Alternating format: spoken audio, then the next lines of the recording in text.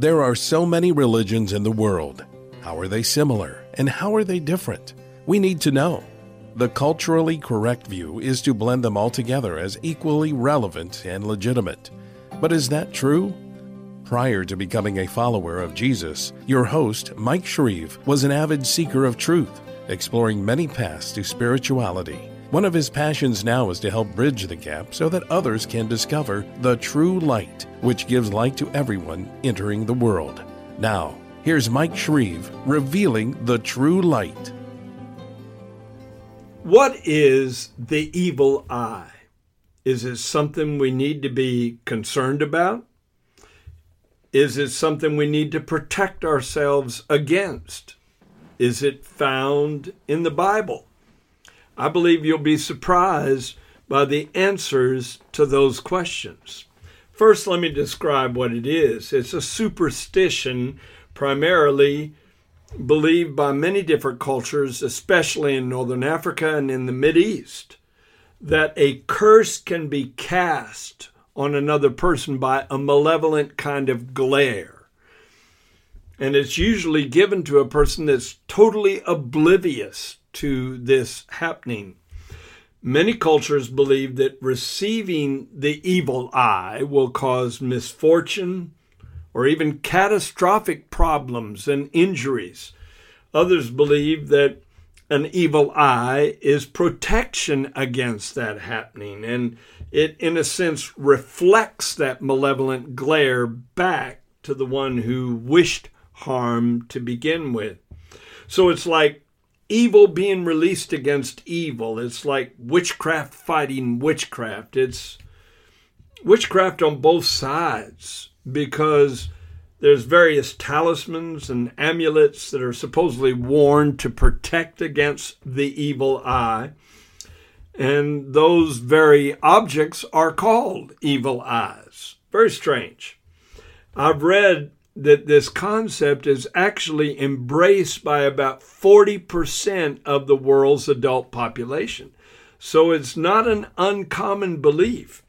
The idea appears many times in Jewish rabbinic literature. One popular charm that is supposedly used to ward off the evil eye is called the Hamsa. Is a word meaning five, because of the 5 fingers on the hand, and it consists of the palm of the hand with an eye in the center of it. It's popular on jewelry, again in the Mideast area, especially in Northern Africa.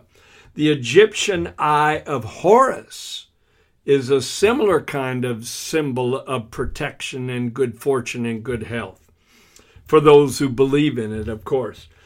Strangely, the Kabbalah Center in Los Angeles years ago promoted very heavily something called a red string bracelet that was worn by Madonna and others who were attending the LA Kabbalah Center at that time, because supposedly the evil eye that it warred against or fought against could cause a person not to reach his or her full potential.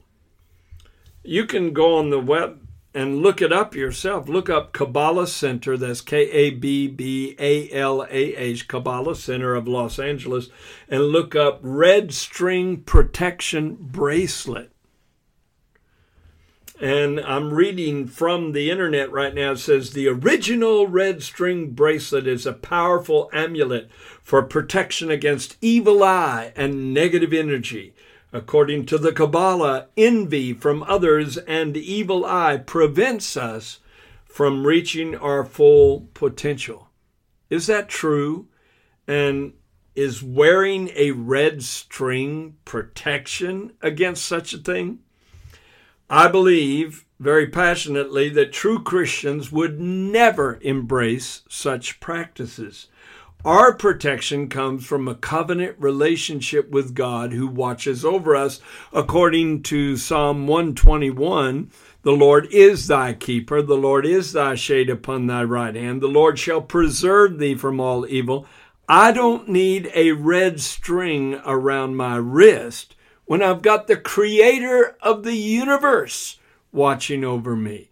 And to depend on that little red string or some other kind of charm or amulet is an insult to him, because he's omnipotent. He's all powerful. There's no power in some red string or some piece of jewelry. You may believe that there's power in that, and you may assume that certain fortunate things that happen to you are the result of that charm, but again, it's witchcraft on a certain level. I believe we should do as Moses did, who, according to Hebrews 11:27, endured as seeing him who is invisible. The invisible covenant we have with God and the invisible presence of his Spirit around us is far more powerful than anything that people depend upon for this kind of scenario. Now, what about the evil eye in the Bible? Can you find it in the Bible? Yes, you can. And this is what got me interested in this podcast and producing this for you so that you could dig into it also. In Deuteronomy chapter 15, verse 9, listen, it talks, well, actually, it's a warning against the mistreatment of fellow Hebrews who are, because of an impoverished condition, in the position of being a slave or a servant to someone else, an indentured kind of servant.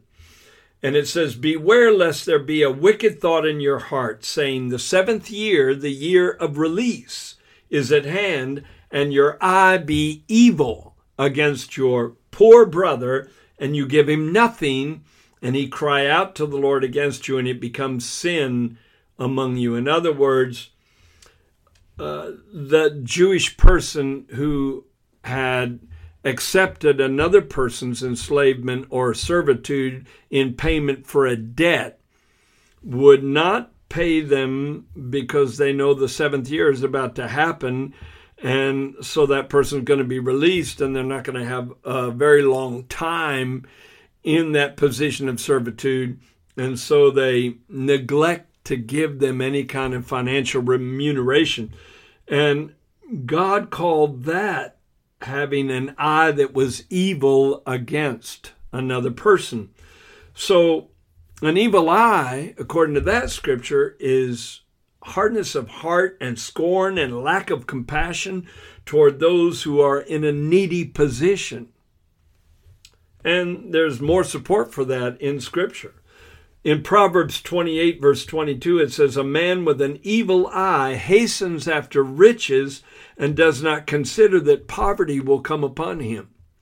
So again, it speaks of greed. It speaks of selfishness. It speaks of not caring about other people's plight if they're in a bad condition financially or materially. And that if you just pursue riches, you may well lose them just as quickly as you gain them, or even quicker. And it says a man with an evil eye hastens after riches, walking over top of other people to get to the goal of success, and in the process damaging others, and doesn't consider that those kind of things come back on you. Jesus actually used this phrase one time, and I found it very interesting that he did. In Mark chapter 7, verse 14 through 23. When he had called all the multitude to himself, Jesus said to them, hear me, everyone, and understand. There is nothing that enters a man from outside which can defile him. But the things which come out of him, those are the things that defile a man. If anyone has ears to hear, let him hear. And when he had entered a house away from the crowd, his disciples asked him concerning the parable. So he said to them, are you thus without understanding also? Do you not perceive that whatever enters a man from outside cannot defile him, because it does not enter his heart, but his stomach, and is eliminated, thus purifying all foods? And he said, what comes out of a man, that defiles a man. For from within, out of the heart of men, proceed, listen now, evil thoughts, adulteries, fornications, murders, thefts, covetousness, wickedness, deceit, lewdness, an evil eye, blasphemy, pride, and foolishness. All these evil things come from within and defile a man. So would an evil eye be a tendency to look at people with animosity, to look at people with hostility, and within a person's heart to wish evil upon that person, to wish disaster upon that person, which kicks into kind of a witchcraft mode, whether that person realizes it or not? I think it's interesting to dig into and see what Jesus must have meant. Now, he did reference something similar in Matthew chapter 6, verses 19 through 23, in the Sermon on the Mount. And I've touched on this in a previous podcast.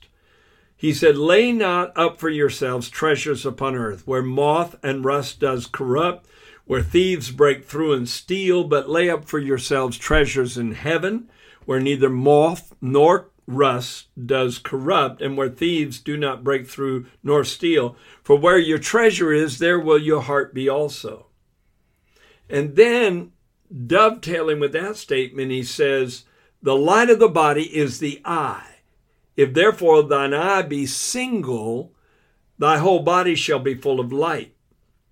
But if thine eye be evil, thy whole body shall be full of darkness. If therefore the light that is in thee be darkness, how great is that darkness?" And then he capped off the whole statement with this: "No man can serve two masters, for he will either hate the one and love the other, or else he will hold to the one and despise the other.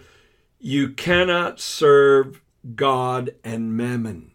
Now, that whole passage is about materialism versus spirituality. When I was a yoga teacher back in 1970, we used to use that one line to teach that Jesus actually advocated a belief in the third eye. But he wasn't even referencing some kind of spiritual energy center in the middle of the forehead that needs to be activated so a person can achieve oneness with God. No, absolutely not. He was talking about having an eye that is single toward a spiritual walk through this world, walking in the love of God, walking in the truth, walking in the light. But prior to that, he talked about people who seek after material treasures. And then at the end, he talked about the fact that you cannot serve God and mammon. Mammon is material riches. And it carries with it the idea of riches that are almost idolized by those who go after them. It just consumes them, where that becomes the idolatrous goal of their lives. And he said, if your eye is evil, your whole body will be full of darkness. So if you are that kind of person that has no compassion on the needy, you have no compassion on those who are hurting financially, you're just out for selfish gain, then you have an evil eye, according to this passage of Scripture, because you're not looking on the world with a sensitivity to the pain of others. You're self-focused. You're looking internally for your own good. Now, the complete Jewish Bible, interestingly, translates that same passage, Matthew 6:22, in a way that Jewish people would interpret it because of their connection with the Old Testament. And listen to it. In the complete Jewish Bible, it says, if you have an evil eye, and then in brackets it says, if you are stingy, your whole body will be full of darkness. See, a greedy person is usually a very self-focused, selfish person. And some of the wealthiest people I've met in my life who were not really walking with God are some of the most depressed people I've ever met in life. So riches are not the solution to the internal problem of human beings. Because if the light that is in you is darkness, how great is that darkness? Jesus finished. Well, I've got one more parable I want to bring out. that also references this. And it's a parable Jesus gave. It's quite lengthy. It's in Matthew chapter 20. It's one of the last parables that he gave while he was in the world. Matthew 20, verses 1 through 16. And it's the parable that reveals a certain aspect of the nature of the kingdom of heaven. And he said the kingdom of heaven is like a landowner who went out early in the morning to hire laborers for his vineyard. And he agreed with his laborers to pay them a denarius a day. And he sent them out.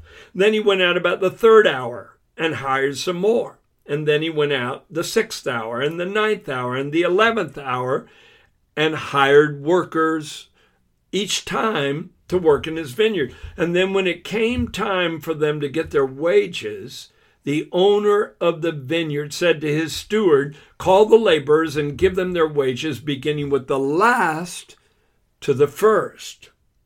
And when the first came, or when the last, or those that were hired about the 11th hour came, they each received a denarius. And when the first came, they supposed that they would receive more, but they likewise received a denarius. And when they received it, they complained against the landowner and said, these men have worked only 1 hour, and you've made them equal to us who have borne the burden and heat of the day. Now listen to the answer of the landowner. This is where the connection comes. The landowner said, friend, I am doing you no wrong. Did you not agree with me for a denarius? Take what is yours and go your way. I wish to give this last man the same as to you. Is it not lawful for me to do what I wish with my own things? Or, listen now, is your eye evil because I am good? The Holman Christian Standard Bible translates it this way. Are you jealous because I'm generous? See, people that get saved and maybe only have an opportunity to serve God 6 months are going to receive the gift of eternal life.